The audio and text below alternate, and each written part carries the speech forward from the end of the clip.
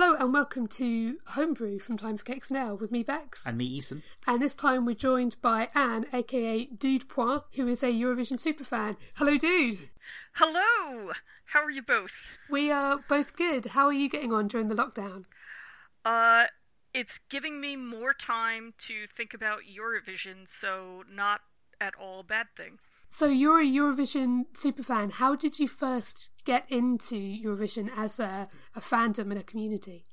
I'm sure that people who are listening to your podcast are going to say, oh, you're not enough of a super fan, because I'm fairly recent. I am obviously not British, and moved to this country about 8 years ago, and I caught the 2012 contest in Baku, which happens to be the one with the best Eurovision song of all time, Euphoria by Loreen, and I saw it and I was like, this contest is amazing. How do I learn more? And then it just kind of grew from there. In 2016 I went to my first contest in person, and from that point it was just all over. The year after that I started going to national finals in person, so now I spend a good 6 to 8 months out of the year planning all my travel solely around Eurovision and Eurovision-related events. What is it that makes the fandom and the community around Eurovision so special? The Eurovision fandom is special because, first of all, it's fun. There's nothing that can't be solved with a good dance beat. Secondly, it's really welcoming and open, because the fandom is traditionally made up. It has a large percentage of LGBTQIA fans, so there's always that sense that this is kind of its own little party.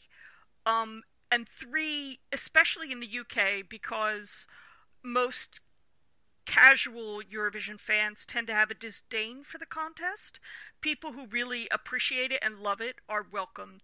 Yeah, I would say that.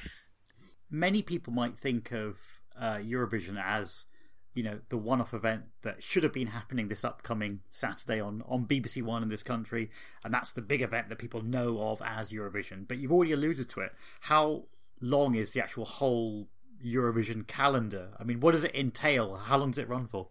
So, Eurovision itself, the European Broadcasting Union will run several events during the year. Eurovision in May is the main one. There's also Junior Eurovision. I'm not so much a fan of that. Eurovision Young Musician of the Year, Eurovision Choir of the Year. So while Eurovision itself is the big thing, there are also side events. Then in the fandom, currently there are 41 countries participating in Eurovision, and each one of those countries has to decide who to send to the main Eurovision event. So many of them will have competitions of their own. So it usually starts in December, at the end of December in Albania with Festival Ikengis.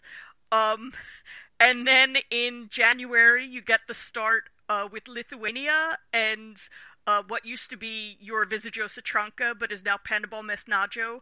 And then in February, like every weekend, on Saturday night, I will be sitting with about 4 computers in front of me watching multiple events at the same time.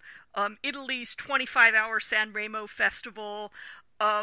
This year, Norway had a new 5-week festival. So basically from January until March, every Saturday night is spent watching somebody pick a Eurovision song.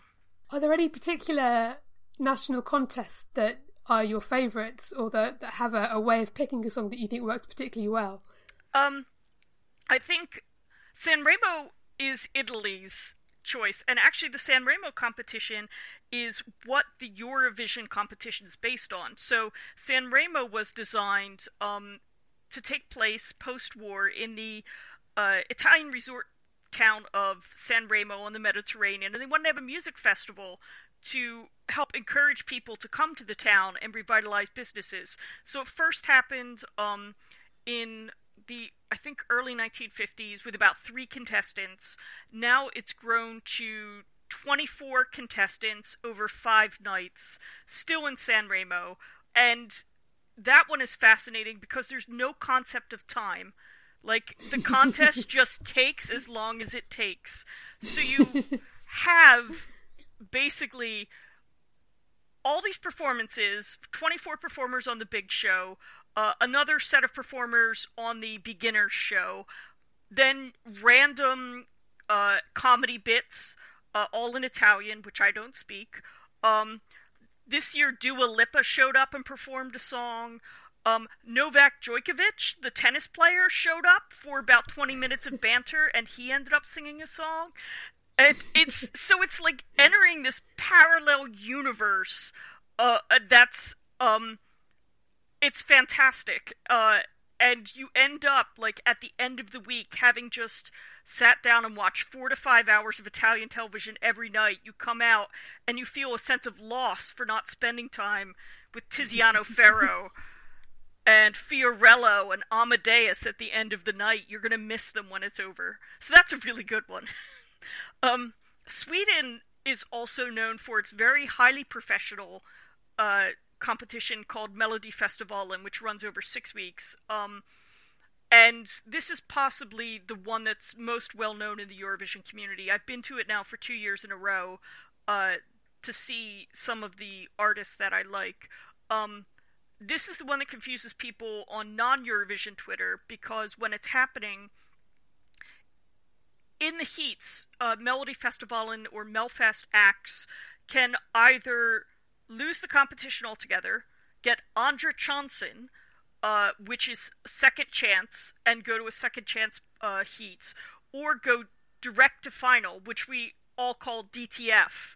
So on a Saturday night, you'll have all of these people going, Robin Bankston, DTF, I'm so happy!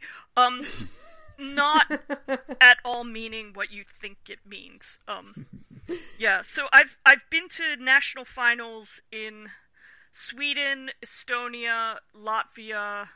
I was hoping to go to Lithuania this year, but couldn't get tickets. I was hoping to go to Finland, but couldn't get tickets. I've been to Iceland twice. So it's really just a lot of fun. Yeah. So how many of the festivals actually managed to take place before the coronavirus pandemic spread and lockdown? The great news is that all 41 countries participating announced their act, because the deadline for announcing your Eurovision act is about 2 months before the actual competition is scheduled to take place. So there's a big EBU broadcasters meeting. So we had all of the songs, and coronavirus only impacted one competition, Denmark. They held Denmark's Melody Grand Prix, but they held it in an empty stadium, just an arena with performers and absolutely no audience. So it was interesting to watch a performance that had all the camera angles were the same as they had planned, so they had shots, with a ton of empty seats behind them instead of an audience. But we were really lucky in that we have now the entire complement. And then about 10 days after the last act was chosen, that's when they announced the cancellation. This is probably a dumb question, but next year, are completely new acts going to get chosen, or are the acts that were chosen this year going to get a chance to perform next year? What's actually going to happen is there going to be 41 acts who get really unlucky and get chosen and then never get to perform? So, first of all, that's not a dumb question. The only dumb question in Eurovision is, why is Australia in Eurovision if it's called Eurovision? And there's a very long and good answer to that. But we don't know what's going to happen with the 41 acts this year. It all depends on the country. So, for example, in Sweden, a wonderful pop gospel act called the Mamas won. And because Sweden relies on Melodifestivalen for 6 weeks of television programming each year, they're not going to get to come back.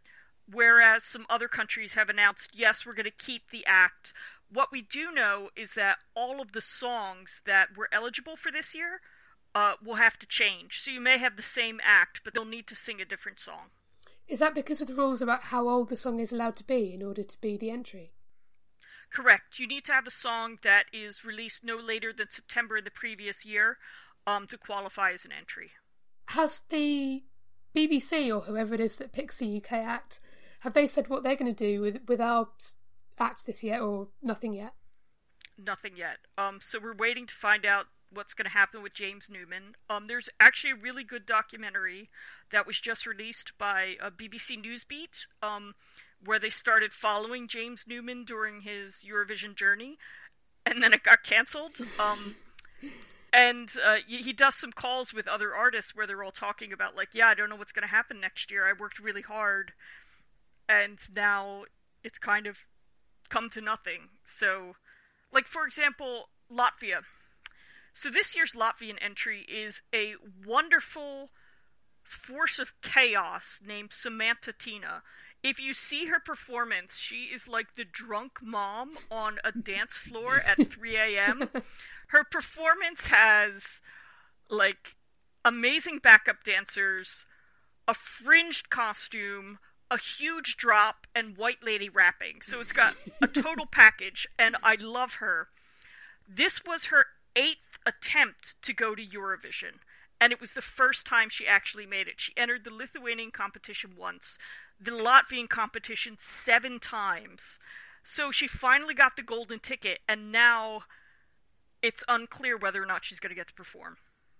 Going back to the way that some countries have these big events to pick acts, it felt a shame over the last few months when we didn't have anything in the UK about picking an act or a song this time. I was actually quite surprised when it just got sprung on us. Here's the act and here's the song, and it's already been decided.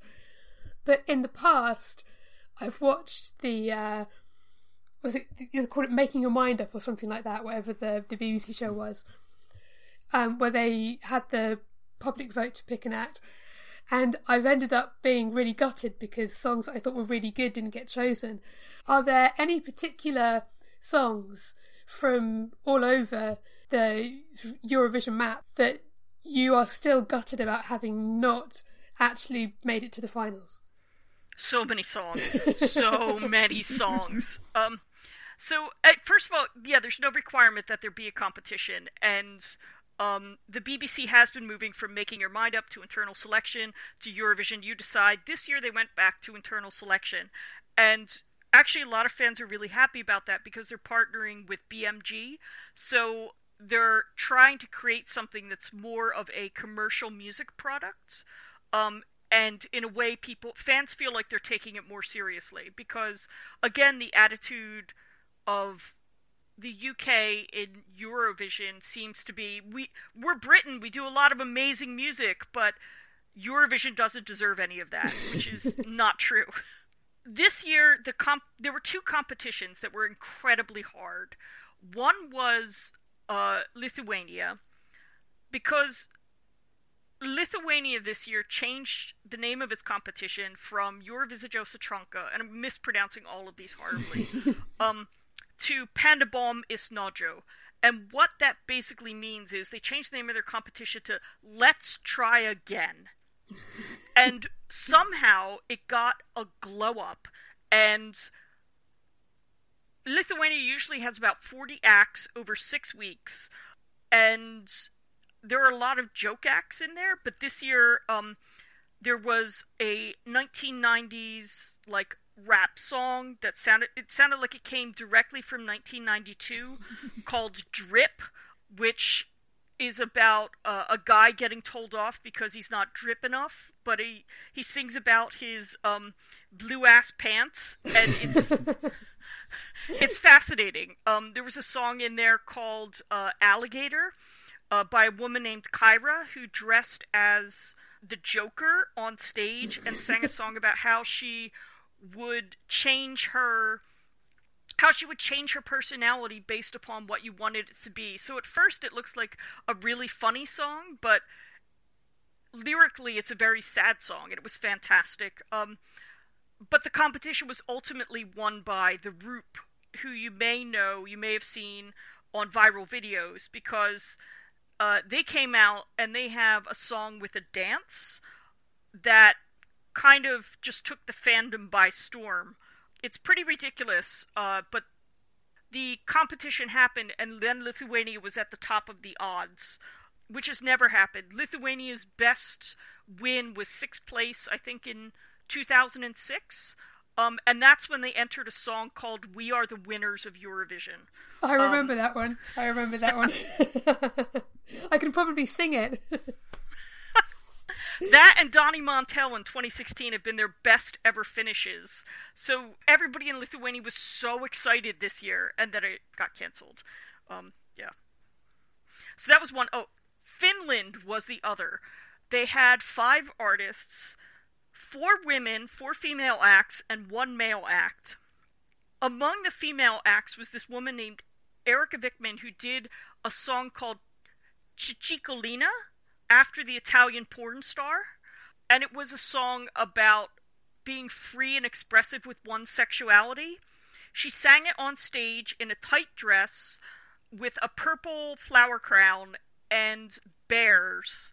And by bears, I don't mean big hairy gay men. I mean people dressed as, like... grizzly bears. Exactly, grizzly bears. And it was a phenomenal performance, and there was so much energy in the fandom for it. They also had this really queer positive girl group singing about going out with your gal pals and acting on your crushes, and it was a way to express female sexual identity in, if we look at Katy Perry's I Kissed a Girl, which is all about the male gaze. This was very much not about the male gaze. It was about female pleasure. So I love that song as well. So you had these amazing tracks coming out, and then this very sweet guy named Axel won with a traditional man ballad. He was the only guy in the competition to win. Only guy in the competition, and he won, and it was really heartbreaking for a lot of people because they had wanted Erika Vikman to win so much. But yeah, that was another big upset. The one I'm still gutted about from a few years ago on their UK contest is Legends. I still think that should have been the one that we sent. 'Cause we are legends tonight. Yeah. That horn section, it was amazing. The issue, this is the really interesting thing, though, is that, like you, I thought Legends, I was rooting for Legends, I wanted it to go, but it comes down to the difference between studio and performance, and this is one of the things we're missing from this year. So, Legends studio was amazing, but performance-wise, Suri came out and performed Storm, and it blew me away. I couldn't believe the song. I hadn't liked it before I heard her perform it on stage, and then it just kept growing on me, and now Suri, who had a song that I didn't like in the beginning, is now a queen of the fandom. One of the things we've been doing in lockdown, she's put on concerts where she's done all Eurovision covers for fans, so we've all just kind of sat there and watched her perform from her apartment, and she has range. The woman has managed to do a cover of Lordi's Hard Rock Hallelujah oh, wow. on a piano, which is to die for. It's so good. Anyway, yeah. Right, I've got to look that up now. I want to hear that. I'll send over a long list of links. So what other online events have been happening in the past few weeks in the absence of the actual Eurovision live show itself coming up? So, in a normal season, what would happen is all the songs would be announced by the end of March, and then in April there would be the pre-party season. So fans would go to hear the acts perform live at Eurovision in Concert in Amsterdam, London Eurovision Party, Madrid Eurovision Party, Tel Aviv Eurovision Party. People would go all over the continent and watch people perform. In lieu of those this year, there have been a couple of things. One is Eurovision Home Concerts, which is done by the EBU. And every Friday at 5 p.m. Central European Time, they have artists from Eurovision both this year and previous years, perform their song and then perform a cover of a previous Eurovision song. So that's happened for the past 5 weeks, and it's been fantastic. It's been really good, and it's changed our perceptions of some artists who have just come away with new interpretations of songs. The second thing that's been going on has been on Saturday nights, a fan named Rob Holly, who does Eurovision articles for The Independent, started fan rewatches called Eurovision Again, and it was picked up by the EBU. So for the past few weeks, we've been watching old Eurovisions and tweeting along with them every Saturday night, which has been a lot of fun. And it's brought up, I think, for a lot of people, memories. People are talking about when they first experienced a particular contest or how they felt during this contest, or they've discovered new acts from contests. So those are happening. There's also the organizations that are typically happening where you'll have fans who create their own juries. So I was just participating in the American jury, where there was a group of about 30 American Eurovision fans where we ranked all the songs. So I've done 4 or 5 juries this year as well, where we rank all the songs and then try to pick our winners based upon those. Is there anything that's going to be broadcast this coming Saturday in lieu of the TV show? Because one thing that we are really going to miss is getting very drunk and tweeting about all of the songs when they come on. So the answer is yes! There is actually a bunch of stuff going on. There will be a whole day of programming for the BBC, and there will be, the EBU is doing a program called Love Shine a Light, which will highlight the acts from this year, and then the BBC will be running its own program about 2020, and then they'll also be doing some reruns of other programming, like their 60th anniversary celebration. So on Saturday will be an entire day of Eurovision. There's also been other Eurovision events this week. Ken Bruce has been doing some Eurovision content on his show. Today I tuned into the BBC News Facebook page to watch their Moscow correspondent perform Eurovision covers from the piano of the Netherlands Embassy. So, like, a lot of stuff is going on. When we're finished recording this, actually, I'm going to tune in to YouTube, where the EBU is running what would be the semifinal, because, again, Eurovision is a whole week where you have 2 semifinals and then a final show. So they're running things on the Tuesday and the Thursday on YouTube to replace the semis. And then I'll also be, tuning into programs that are run by Sweden, Iceland. I've been watching the German song check program. I don't speak any of these languages, but it's it's nice tuning in to see what other countries are saying. And do you think that the fandom is going to be doing anything special this year to kind of keep Eurovision going after the main show would have been on until potentially when the new season would have started later in the year? Is it just going to be continuing just to kind of keep the spirit alive even more? It's difficult to say, because I'm sure there will be stuff happening, but every year after Eurovision, we all joke about PED, post-Eurovision depression, and Eurovision fans will typically get depressed for a couple of weeks because the season is over. Like, the thing about Eurovision is when the actual show happens on the Friday night, it's kind of a letdown because you've had this build-up for 6 months. So it's like Christmas night when you're like, wow, I've had all this fun, and the fun's going to be over soon. But there are events in the off-season. There tend to be Eurovision club nights. There's one in Glasgow called Ne Party Pas. There's Eurovision club nights here. I'll go to Euroclub. They'll ship in Eurovision acts, so you'll see Kano, for example. I saw them at the Royal Vauxhall Tavern in London last year. There's the Eurovision cruise that happens every year. The fan clubs will run Eurovision weekend parties. So there are events to take place, but the issue is with the virus and things not opening yet, we don't know when they'll take place again. So you said that you've done a few jury votes this year.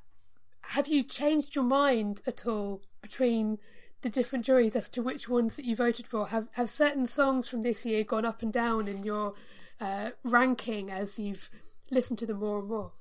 100%. My number one has and will continue to be Iceland, Think About Things, by Dathi Freyr, because I've been a fan of his since 2017 when he entered Songvakeppnin and lost, but I went to Iceland to see him then because I was like, this is such an amazing act! So he's been my number one. Belarus, it's a group called Val, and they do a synth pop song called David Na, David Na, yeah, it's David Na. It's Davidna, so I always in my mind think of it as David Na, like it's somebody I know, my friend David Na. And it's actually a very sad song about a woman who is in a relationship that makes her unhappy, but she manages to find escape, but it doesn't sound unhappy at all. So that has gone into my top 10. My number 2 song is Trash. It's absolute trash. It's a song from Armenia by a woman named Athena Manoukian. It's called Chains on You, and I cannot help but love it. It is one of the worst songs I've ever heard. And yet it sticks in your head. So I've been ranking it much higher than many other people. Yeah, I should also note that I have a bias towards bangers. So within the Eurovision fandom, there are subgenres of fans. So you'll have people who are, Balkan ballad fans, and they'll just love these really big heartfelt ballads from the Balkan countries. This year we have Voda. This year we have a guy named Damir from Croatia who sing these big emotional songs in their native languages. You also have the Schlagerheads who are going to love anything that comes out of Sweden. Very generic, highly processed pop. I am one of them. And then I am biased towards anything with a dance beat. So this year, for example, I'm really loving San Marino's Freaky by Senhit. San Marino usually doesn't have a great track record of qualifying for the Eurovision final, and they're looked down on by some fans for entering trashy pop, but I love what they enter. Last year, they managed to make the final with the song Say Na Na Na by a Turkish dentist named Serhat. And there was a movement within the fandom, hashtag Serhat for Saturday, where everybody really wanted to get San Marino into the final. The other song which has really grown on me this year is actually from the Netherlands. Again, I usually tend not to like ballads, especially ballads by men. The derogatory term for these ballads are ballads by sad boys. So we call all of these sad boys. But Django McCroy from the Netherlands did a song called Grow, which is about how being an adult isn't quite like what he thought being an adult would be, but he's trying to grow every day and be better. It's very stripped back, and the way it builds is absolutely amazing, and it makes me want to cry every time I hear it. So that is also moved into my top 10. Are there some songs that suffer without the staging that was intended to be with them on the actual live stage itself? That's really tough to say because we don't know. I think the Roop who are from Lithuania, some people might not find them as catchy without their dance moves, but we never got to the point where we would see the full staging of every song. So as a result, I think some of the rankings may have changed over the week and we just don't know. A lot of fans were expecting Bulgaria, with the woman named Victoria, who has a song called Tears Getting Sober, to rank really highly once we saw the staging, because Bulgaria has a track record of very good staging for what a lot of people really love as a good song. This is probably impossible to answer, but this time next year, fingers crossed, there will be a Eurovision and live shows in a final and some semblance of normality, even if it isn't completely normal. Do you think that all of this is going to impact some of the choices that get made in terms of the songs that get put forward, or the way people are going to vote, or people's attitudes towards the show? I've asked you an impossible question, I'm sorry. You actually haven't asked me an impossible question, because there are Eurovision trends. So, for example, the song that came second in 2018 was from Cyprus. It's called Fuego by Eleni Foureira, and it's a kind of Shakira, Mediterranean, tropical banger of a song. And when it was performed, Eleni performed it with hairography. So it was a Beyonce-style presentation for this song, and it was amazing. The song that won that year was Toy, which had political momentum from the Me Too movement, etc. But if the contest had gone another 2 weeks, Fuego probably would have won. That's a long way to say, since Fuego entered the competition, each year we now get Fuego-likes. Songs that sound like Fuego.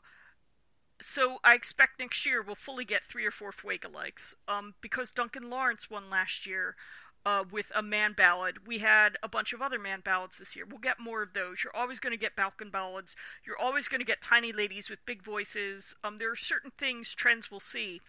I don't think the influence from this year's songs will influence next year's songs, because while a couple of them have gone viral, I don't think it's been enough to influence broadcasters to try to recreate that viral hit, especially because you can't choose to push a song on TikTok and have it explode the way that Think About Things from Iceland did.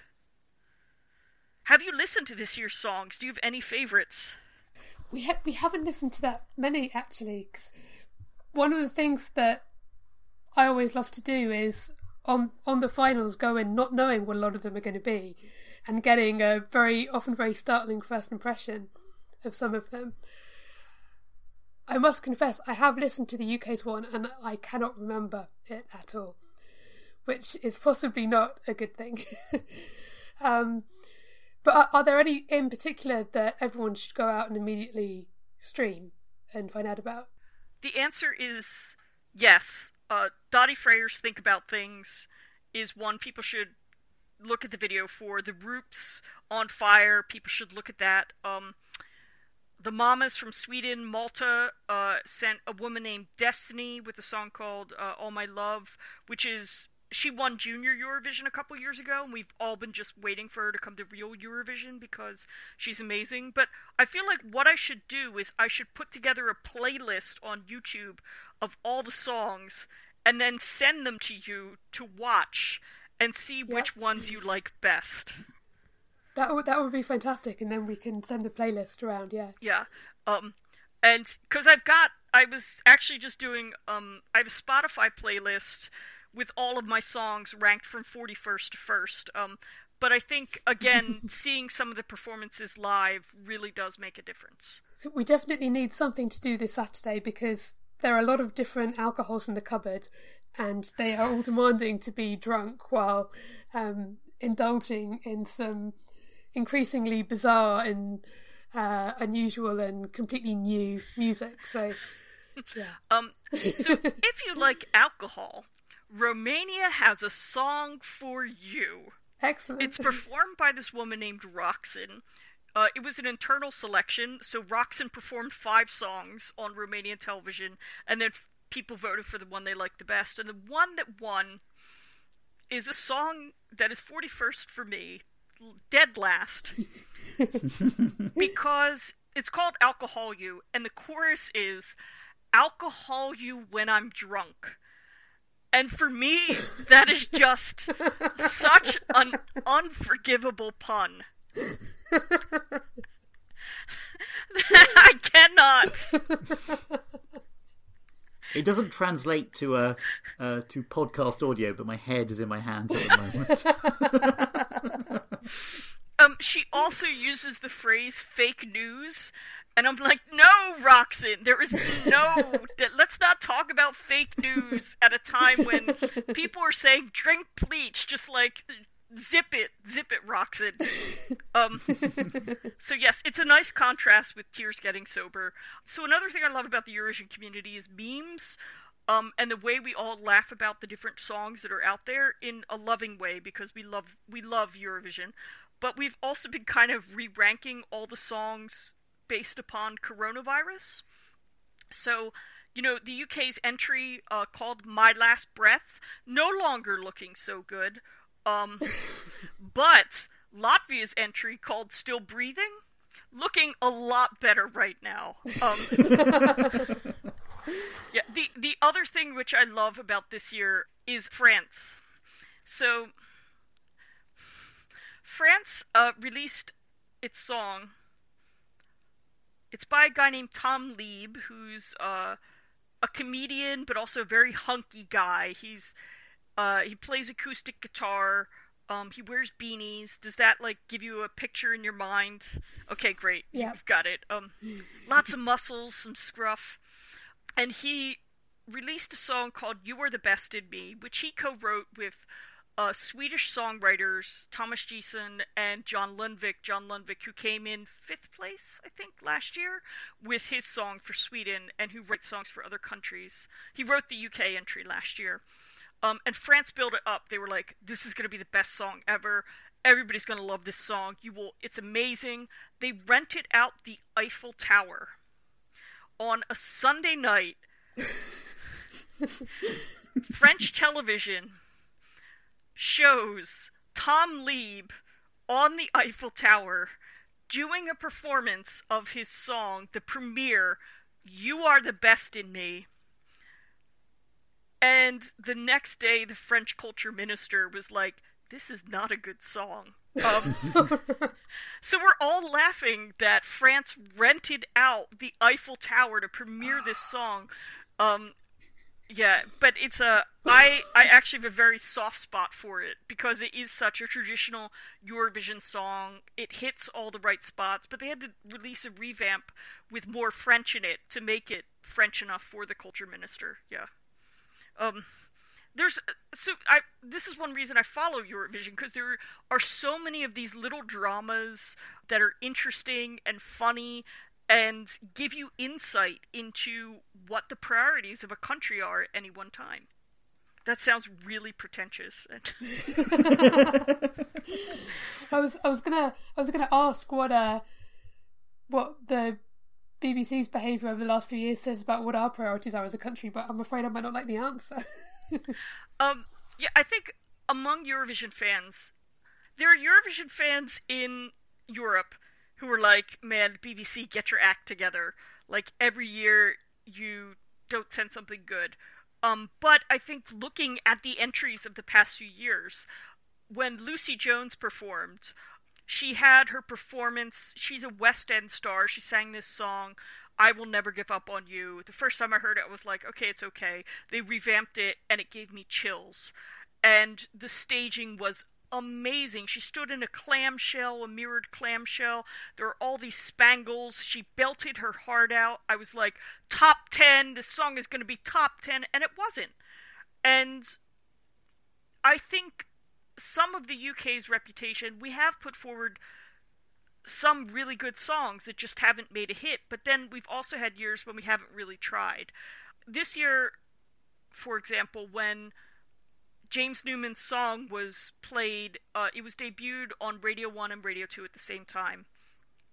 And Radio 2, Ken Bruce, who's been doing Eurovision for ages, was really into it, really complimentary. Radio 1, Greg James made fun of it. He was like, I don't know why I'm playing this song. And it's like, well, with that attitude, you're not going to really get anybody interested. Part of it is the Woganization of the contest, where Terry Wogan made fun of all the acts, so Eurovision is seen as a night to laugh at Europe. Part of it is a sense that people don't vote for us because of things like the Iraq War and Brexit. When you look at other countries that are sending their best artists or having really big competitions. So I think the UK's approach is getting more serious, but it's still treating the contest as sort of a novelty and not something to send their best artists to or their best songs to. There's no artist development program.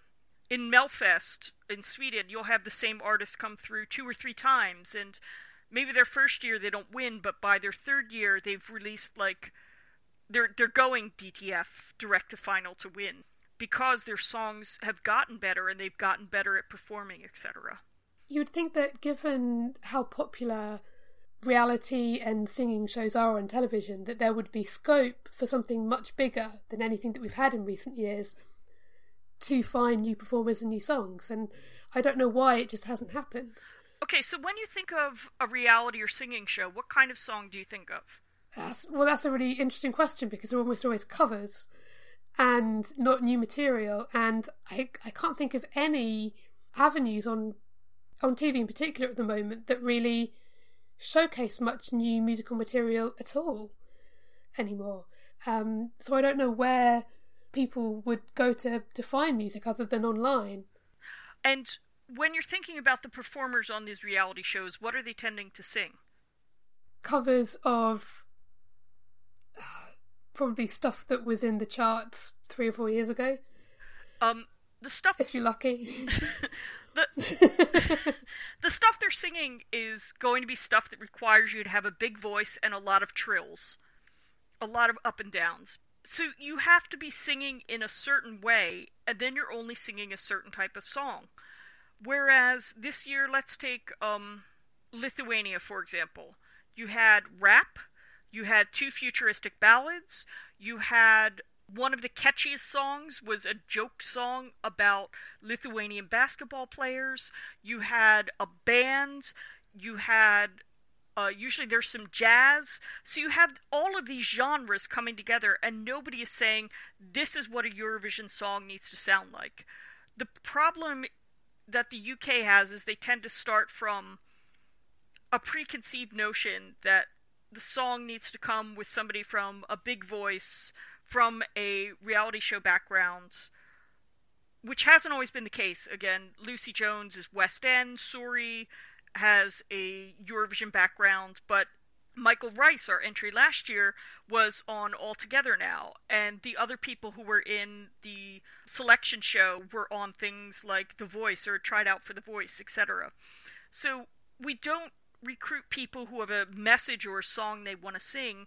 We recruit people who perform in a certain way, and we're already boxing ourselves in at that point. So we need something that enables people to actually come on and perform their own material, not to expect people to come on and do covers and, as you say, sing in a certain way and show that they are maybe very good at singing in a certain way, but that leaves no avenues for anything other than that very narrow focus for people to actually come to anyone's attention. The last time we did that, we had an artist named Molly who came with her own song called Children of the Universe. I want to say it was in 2013 or 2014. And it was really good and powerful. And then the next year, the UK just moved back to its typical stuff. So it's disheartening. But across the Eurovision spectrum, you don't always have people who are performing their own songs. There are people who make a living writing Eurovision songs, like Thomas Gison, who has written songs for countries across the spectrum. So I was watching the 2016 competition last week as part of Eurovision again, and there were 2 rock bands in the competition, and Thomas Gison had written or co-written both of their songs. So they're part of the sameness and part of the Eurovision style, in air quotes, comes from the fact that some people are trying to replicate what's successful. To put that in context, Thomas Gison wrote Euphoria by Loreen, which is considered the best Eurovision song of all time. In fact, people laugh now because, you know, if you're asked, oh, what's your favorite Eurovision song of all time? And somebody goes, oh, Euphoria. It's kind of, I can't think of a good translation into another fandom, but it's kind of like saying the most obvious answer. Yeah. like, oh, what's your favorite Star Trek episode? Oh, The Trouble with Tribbles. You know, because it's just the one that's probably most publicized. Yeah. One other thing to note that the fandom does is every New Year's Eve there's a thing called the ESC 250, done by ESC Radio, which is an online radio station that plays nothing but Eurovision songs all the time.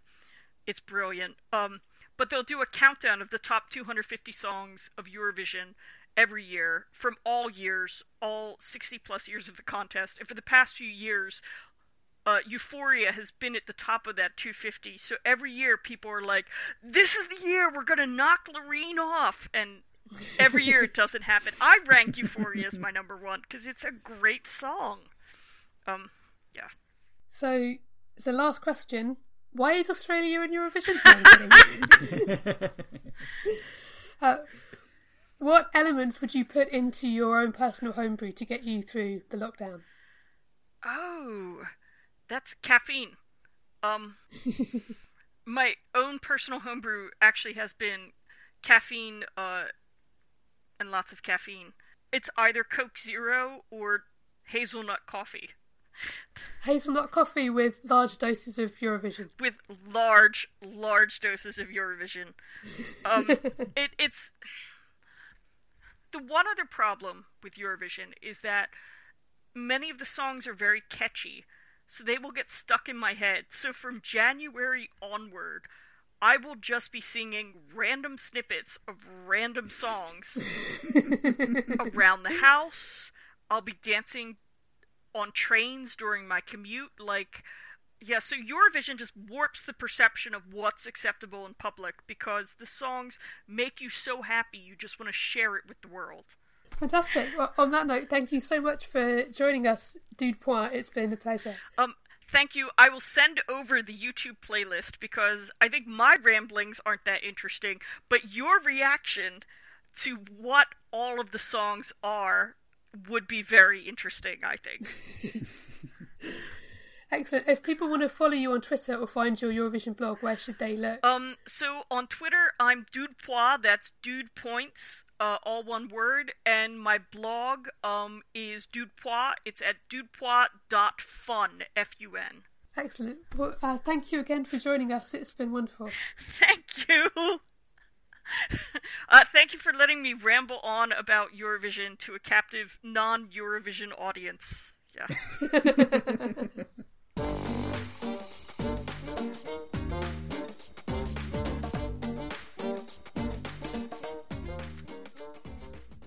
Once again, we'd like to thank Anne, aka Dude Pois, for joining us and telling us all about the wonderful things happening in the world of Eurovision fandom, even in the absence of the main song contest itself, which, as of time of this episode going out, is tomorrow.